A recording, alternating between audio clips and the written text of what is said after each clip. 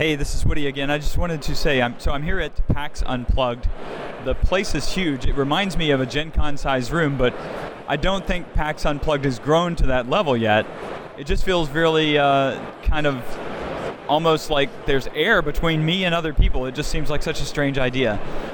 So I'm going to walk around and talk to a lot of people and try to get some information about different games, and I'll try to I'll have some for you to check out as well. So you'll look forward to that.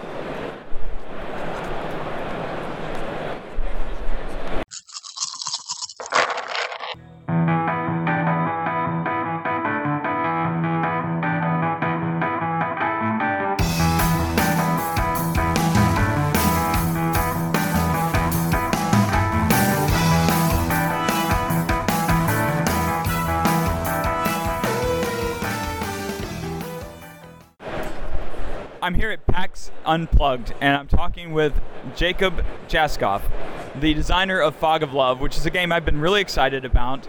This is a game about relationships. It's a romantic comedy card game, basically. Yeah, you play a fictional couple that meet, fall in love, and try to make their relationship work. And as in any relationship, this can go well for both players, or one player can end happy and the other one unhappy, or both can end unhappy.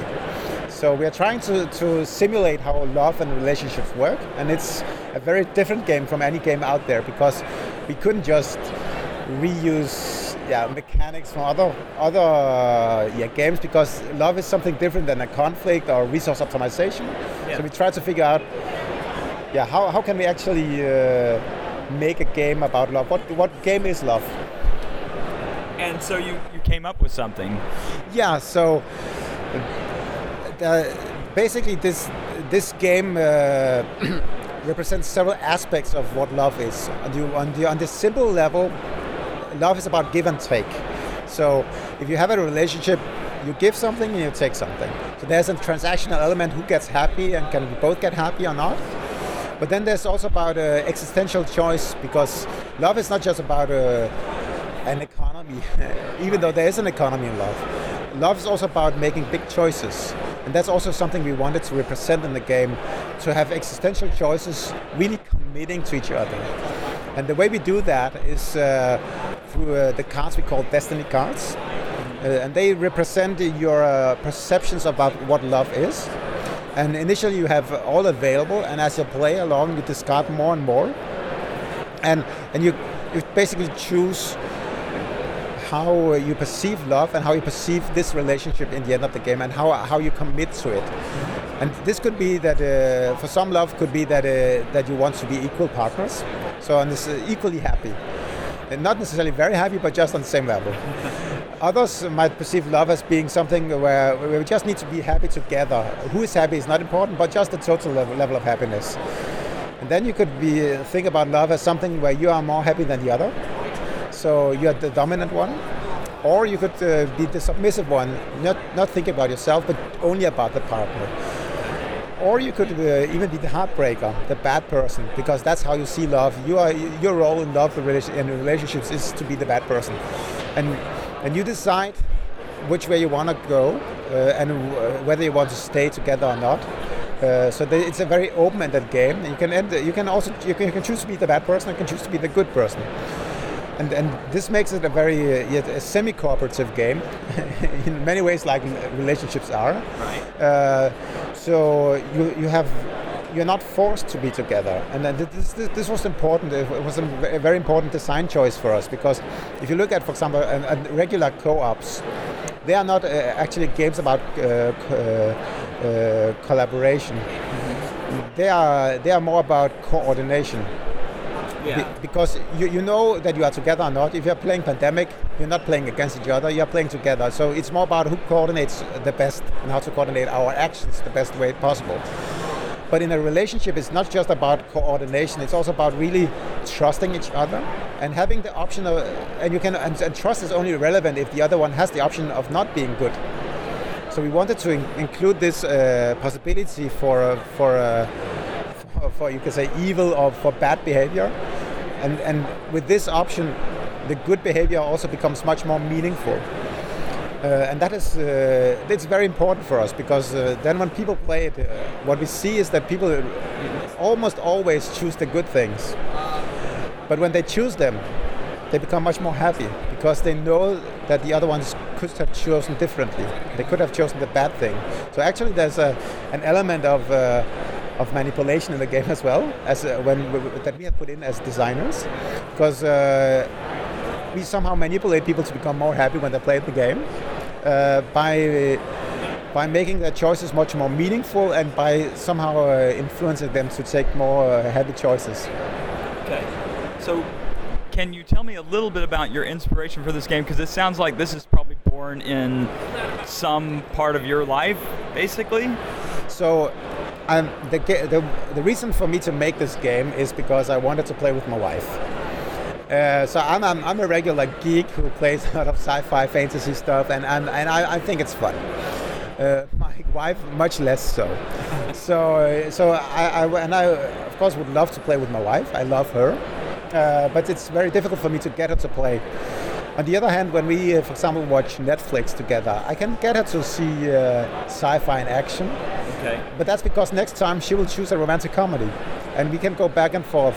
But we cannot do that in board games because there's no choice for her. So I decided to create a game for her. I'm doing a lot of innovative stuff in other contexts. So I'm a product development. I work within that. I thought, why not create a game just as a hobby project for her? I have done something else with games before, so it's not new to me to create a game. But I've not done a board game before. Okay. So I wanted to create a game for her that she could relate to, that was thematically and mechanically interesting for her. And basically, all the design choices I've made in the game are based around what she would find interesting and fun. So the game is a love story, basically. It is, and it's also a tragic love story to some extent, because I ended up spending 3 years of my life doing this. This project just grew and grew and grew. And now I've spent so much time actually on doing this game, so I've spent less time with my wife than I should have done. So there's a tragedy inside the romance as well, because I've actually spent too much time on this as well. But we ended up with a very good game, though. Excellent. And so, was she impressed when you made this game for her? She's actually tired of it, to be honest, because every choice I made, I tested on her, and so everything was analytical, and she could not just relax and play. So she loves the game, but she would rather play with her girlfriends. So she thinks it's very, very good, but she does not want to play with me. Oh no, that's so sad. That's sad, yes. But I get the feeling that it's a two-player game, right? It's a two-player game only. And so is your idea behind it, or your hope behind it, that this would bring couples closer together? Yes. So actually I just wanted to have something that, initially I just wanted to have something that relates to the tastes of mainly women, but also others who are more mainstream oriented and not oriented towards sci-fi or action or fantasy stuff. Right. So I wanted to do something that is much more interesting and open-ended. However, when I then began to develop the game, I could also see that there's this potential about making people more happy together. And some who play it say that they almost fall in love again when they play it. There was just a recent review here by Married with Board Games, and they talk a lot about how they fell in love almost again when they played this game. That's awesome. So there's this element, and I like that, and I like this you have this option of these big choices you can make through the game, where you can also make each other happy. Nice. So I want to thank you so much for talking to us. Maybe you could tell the listeners where they can get the game, when they can get the game, all that kind of stuff. Yeah, so the game is exclusive to Walmart. So we are the first exclusive game at Walmart, and we are very proud of that. They found our game last year in Essen in the Spiel, and they fell in love with that. So they have bought a huge bunch of games, which allowed us to increase the quality dramatically of all material components. So that we are very happy with that. So it's only available at walmart.com, at least in the US. in Europe and Canada and Australia. It's available in others in regular stores. Okay. So not at the big box stores then? Not yet, but of course we haven't had time to work on that. So we have only had time to work with the Walmart deal initially, and then we are talking with a lot of distributors, and so we have distribution in place in Europe. We have ships sailing at the moment towards Australia and Canada. And when they land, we hope that we have our deals ready for distribution. I think we will have, so it goes through them. And we have a lot of very, very interested big players who really are interested in this game because it's so unique. So it's good news for us and for everybody else, I think. Absolutely. Well, Jacob, thank you so much. Thanks for making the game. I'm looking forward to playing. Thanks for talking to us. Thank you so much. It was a pleasure.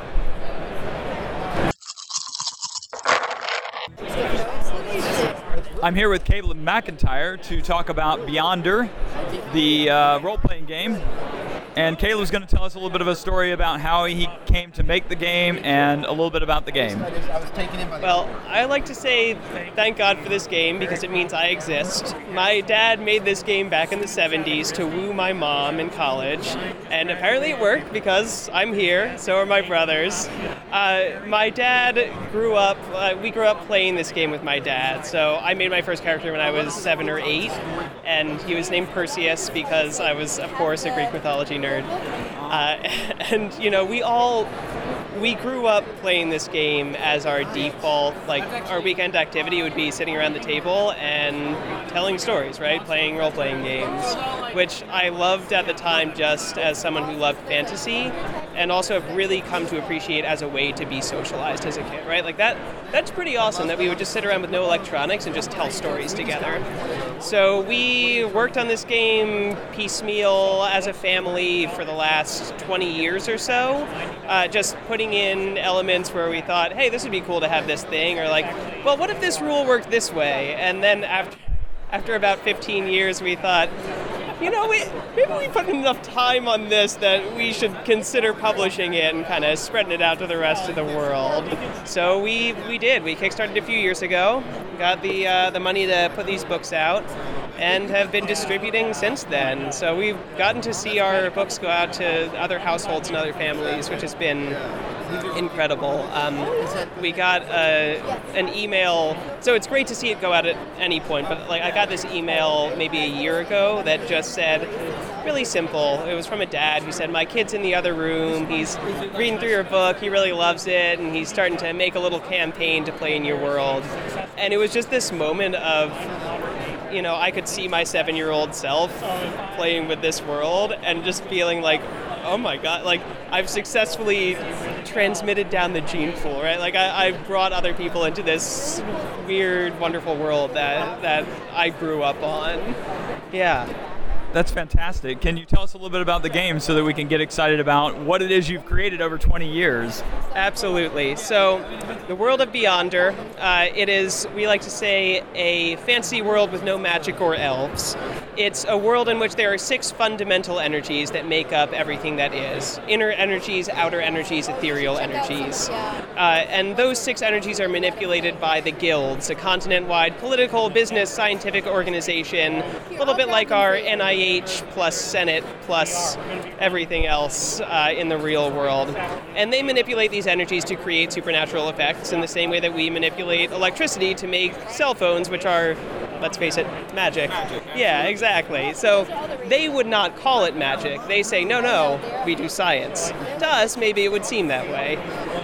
In the game, you play as any one of the 6 guilds, which correspond to the 6 energies, and you play from any one of the 10 playable races, which include Haelos, which are genderless creatures born from the stars, Ishiri, which are rock folk, Kamari, who come from the trees. One of their genders is tree. We don't recommend playing as a tree because this is not an Ent situation. This is a tree, but like you live your best life, you know, do what makes you happy. And as for mechanics, it's a 2d10 single roll system. So you roll 2d10 non-percentile. What you roll is compared to the difficulty, and the amount you beat it by determines how successful you are. So if it's a difficulty 15, you roll 18, that's a minor success. If you roll a 23, that's a moderate success, and you'll do a little bit more. So there's a lot of depth to the rules. It's point buy.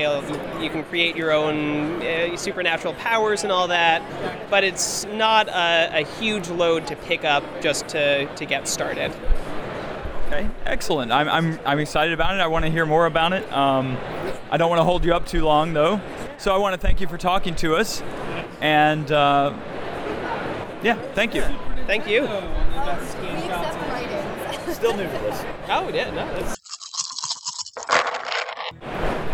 Okay, so I'm walking around PAX and I've gotten caught by a game called The Shared Dream, and I'm talking with Diana of Odom Publishing, and she's going to tell us a little bit about The Shared Dream and the role-playing game that comes out of this. Hi, okay, so The Shared Dream is set on modern day type fantasy.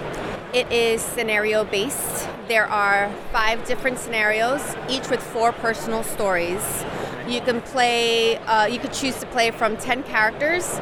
Unlike a lot of scenario-based games, this one has great replayability because of the different scenarios you could choose from, personal stories within each one, and all the different characters.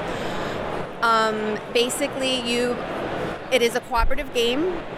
You basically play, it's a race against time to defeat the main bad guy. There's different bad guys for each scenario.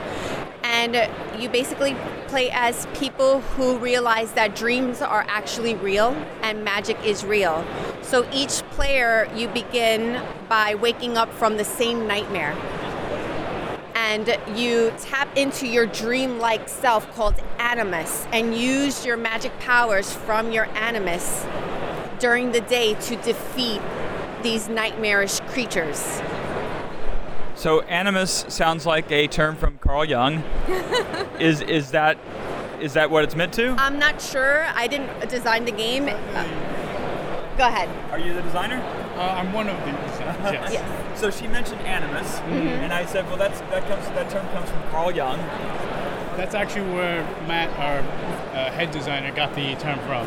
Okay. So the anima is your real world self, and then the animus is your dream self within our game. Okay. So did Jung feed a lot of this game then? Like a lot of Jungian principles in the game? Yeah, Matt would be better suited to explain that, but I know that the lore is basically developed from that kind of concept. Okay, so maybe I'll get a chance to talk to Matt here. If is he available or? He's running a demo demo now, but maybe in like 15 minutes. Okay. I'm gonna drag All right. him over here. Well, I'm excited to see Jungian concepts in a role-playing game. That's awesome. So, I'll find out more about it. Thank you guys very much. Sure.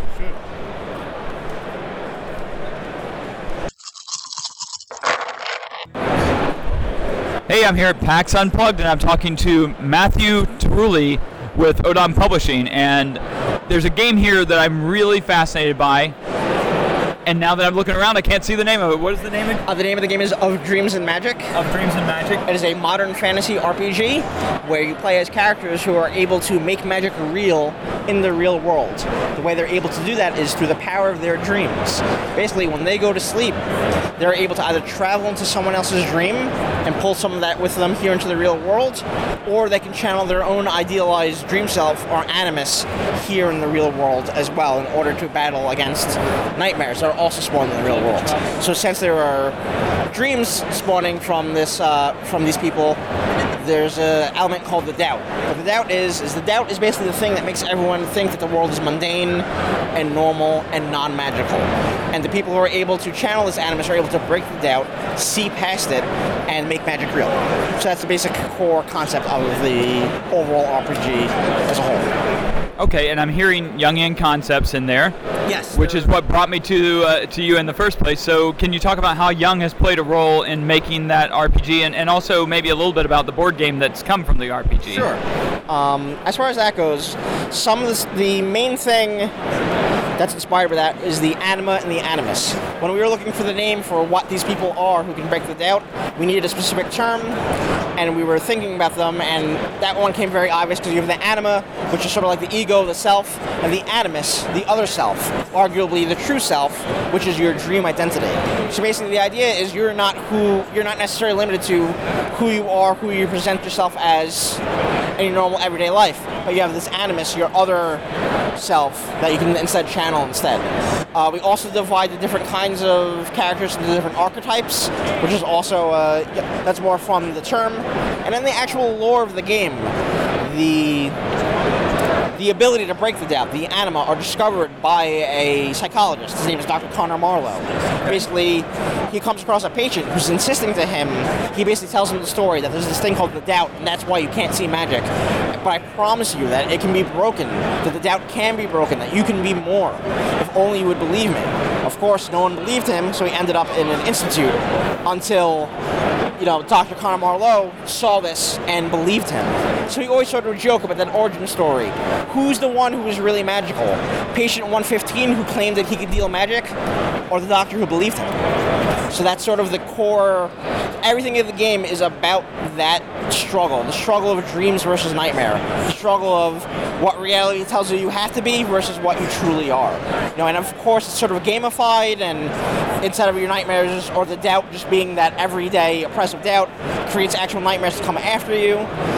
And speaking of the doubt, that's something that we found is pretty relevant to normal everyday life. We sort of kind of joke about it, where everyone knows that feeling when things are going well, and then in terms like the worm turns and things are going bad. Or when you're trying to get something, there's always another element there that's telling you, well, you shouldn't do this, you should just give up. The doubt in my mind is very real. Obviously, it's not a concept that we've only created. It's been in other, the War of Art uses resistance. That whole concept of that there being some sort of negative collective unconsciousness out there that you have to overcome. But like I said, is gamified and personified in this game by the monsters. So when you're playing, the game is really about that, struggling not just against the literal doubt nightmare, but also the theoretical doubt of, I'm trying to accomplish a dream, and it's hard to do so. And I would say that's kind of an allegory for opening up a game company, quitting your real job, and all that stuff. There's a lot of parallels there, basically. I love that. So I've always kind of thought doubt is what keeps us from seeing ghosts.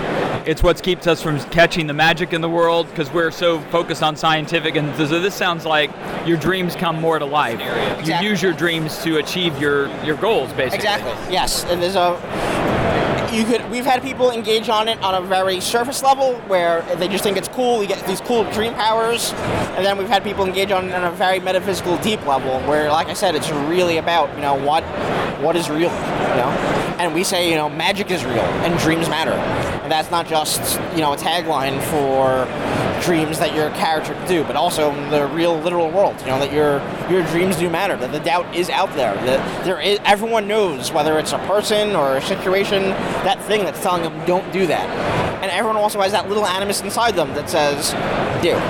So that's sort of the basic concept. I'm excited. Awesome. I'm looking forward to my play at 3:30. The one I'm going to play at 3:30 is a board game, though. It's yes. A board game edition of what we've talked about. Exactly. It's a board game adaptation. It's called The Shared Dream. The Shared Dream basically takes the characters, the concept of the world of Dreams and Magic, puts it into a board game.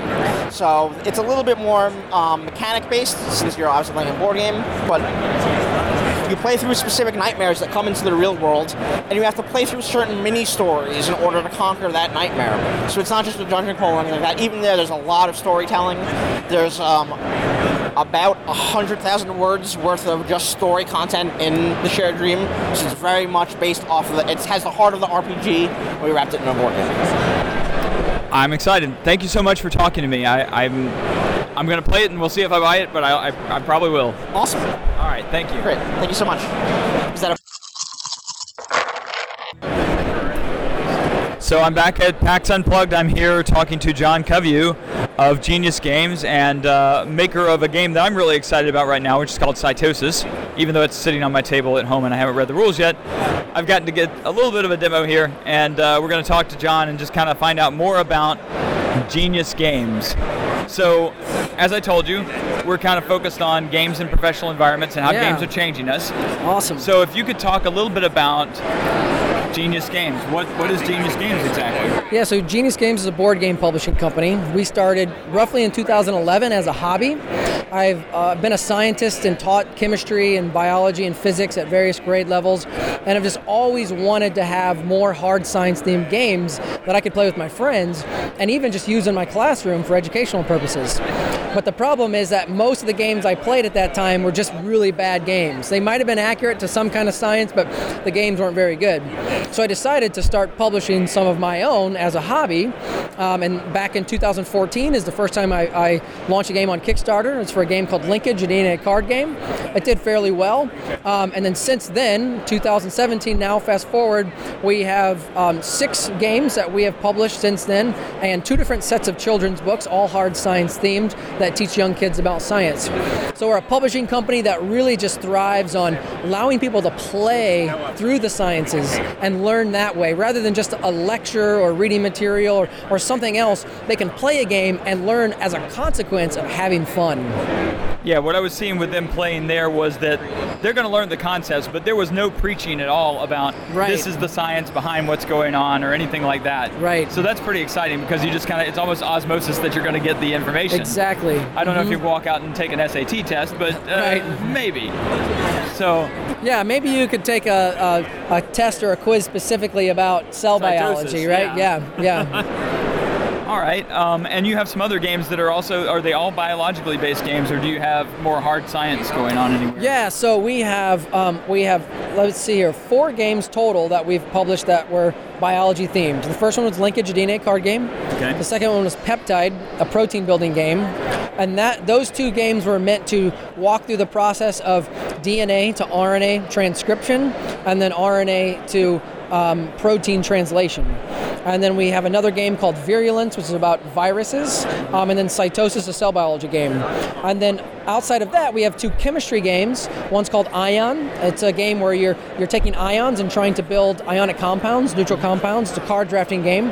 And then a cooperative game called Covalence, where one player knows the molecules that other players need to build, but they can't verbally communicate to the other players, and the other players don't know what they're trying to build. They communicate with these clue cards, and those cards have chemistry names or symbols on them that give them an idea about what they're trying to build. So it's almost like a Mysterium clue puzzle style game. It's really fun. Yeah, with the science. That's kind of nice. Yeah. Can you think of a game that's changed your life? A game that's changed my life. I mean, I would say, actually, Dungeons and Dragons, I would say, has changed my life. I mean, it's the game that got me into gaming in the first place. Okay. It's not necessarily an educational game or designed to teach in any way whatsoever, but I mean, as a young kid, I was dealing with a lot of really difficult dysfunction in my life, and sitting down and playing D&D really brought me out into this fantasy world, and gave me relief in a lot of ways from some of the things I was thinking about and dealing with on a regular basis. And that was really impactful for me, and it just helped me to see the impact that play and almost like fantasy can have in someone's life. Yeah, I think our listeners would definitely agree with D&D as a life changer for most people. Yeah. Well, thank you so much for talking to me. I'm excited about Genius Games. We'll hopefully get some people to come and buy Cytosis. Beautiful. That's the one that I'm most excited about right now, obviously. Just a little bit of a devil's advocate kind of moment here. Sure. I'm noticing some relationship to Lords of Waterdeep in the game. Definitely. Oh yeah, I love Lords of Waterdeep. I love worker placement. So Lords of Waterdeep, Stone Age, those are 2 of some of my favorite games, as well as Champions of Midgard. Oh, yeah. So yes, the thing about worker placement is worker placement works really well for any kind of city building, resource management, moving resources throughout an area. And you see a lot of that in games that focus on cities. Well, it just so happens that one of the most common metaphors for a cell is a human city. You've got your power plant. This is where you get your resources. This is where you convert your resources. This is where your exports that you're making money for to produce more things. That analogy works really well. And so the overlap there between the city and worker placement and a human cell is perfect. It's a perfect fit. It's a perfect fit, yeah. And a lot of teachers actually use a city as a metaphor for a cell and teach off of that. And we're doing the same thing, just using the worker placement element of that. Well, I don't remember that so much. I remember powerhouse, the powerhouse of the cell, basically. Right, yes, absolutely. So there is that kind of metaphor going on. Right, definitely. All right, well, thanks so much. Listeners can check you out at gotgeniusgames.com. That's right, and we've actually updated our URL now at geniusgames.org. But gotgeniusgames.com will forward you to the proper place. That's right, it sure will. All right, well, thanks so much, John. I really appreciate it. Thank you, I appreciate it. You've been listening to Rolling for Change, a proud member of the Geek Therapy Network. This has been episode number 13, a walk around the inaugural PAX Unplugged convention in November 2017. This is part 1 of 5 in the series. If you'd like to contact us, you can send email to gamers@rollingforchange.com or reach us by Twitter through the Geek Therapy Network with @GeekTherapy. Just use the hashtag RFC. Our theme music is provided by Rocket Scientist. Check out all of their awesome music at thetank.com. Thanks so much for listening. In the next episode, we'll be talking about Smack Talk, metagaming, and the fun you can have with Twilight Imperium. Until then, place your meeples and keep on rolling for change.